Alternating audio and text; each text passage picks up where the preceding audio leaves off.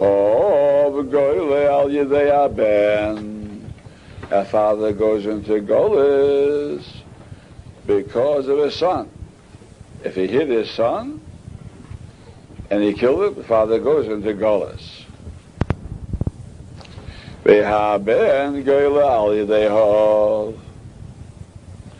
And the son goes into Golis because of killing his father. We don't say that because they're Krevim is different, no. Now, we're not talking about a case where he is hitting him in order that he should learn, or hitting him to make him better. The father was chopping wood in the forest, and with his axe he killed his son. So there it's not considered a mitzvah. Chopping wood is not a mitzvah. So even though he killed his son, he goes into Golis. HaKoil Golin al Yedei Yisrael. Everybody goes in Golis if they kill the Yisrael. The Yisrael Golin al Yedeihen. It means, even if Yisrael killed an Evet, or killed a Ger, same thing.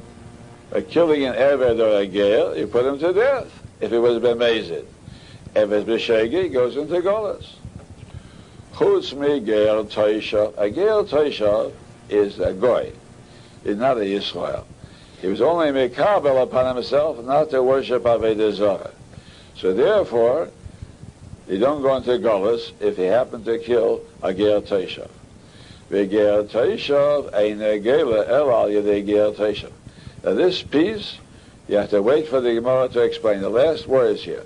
Ger Toisha ein Gela el al Yedei Ger Toisha. Say that inside. Says Ger Toisha. The Gro makes a correction. Ger Toisha Goyle al Yedei Ger Toisha. So even though Yisrael does not go into Golis if he accidentally killed a Ger Toisha, but a Ger Toisha does go into Golis if he accidentally killed a Ger Toisha. Now the difference between the Gro's Gers and our Gers is, the way we have it in the Mishnah, it seems, if a Ger Toisha killed anybody, it doesn't go into Golis, except if he killed the Ger Toisha. But that's not true. If a Ger Toisha killed the Yisrael by accident, he surely goes into Golis. So the pshat is, a Ger Toisha does go into Golis for killing a Ger Toisha.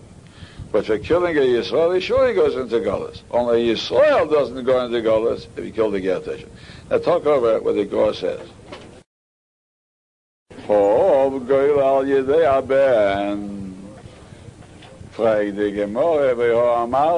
you said above,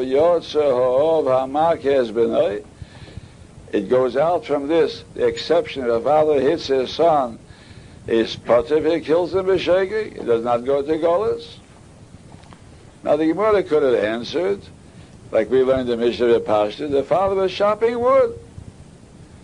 But from the Mishnah, it seems to include old cases, even though he's hitting his son directly. Only he didn't intend to kill him, and he did, so he's potter. So that wouldn't be right, because we learned in a case like that, the father is potter. And for the Gemara, the Gomer, it's a son that learns. It wasn't necessary to hit him. Frag the Gemara, but you said, Afal Gav the Gomer, mitzvah, even though he did learn. He's learning. It's a mitzvah in order to spur him on to learn better. So we see what the Rebbe said above still stands. That's a mitzvah, even though he's learning. Because of Yasser Bindcha. And for the Gemara, B'shulye de Nagri. Shulye means a scholar or a disciple of a carpenter. The father is teaching his son carpentry. There, it's not a mitzvah. And if he hits his son while teaching him in carpentry, then the father goes into Golis. It's only when he hits his son while he's learning Torah, even though he's learning well, a hit is a spur to learn better. But if he hits his son in carpentry, there's no mitzvah at all.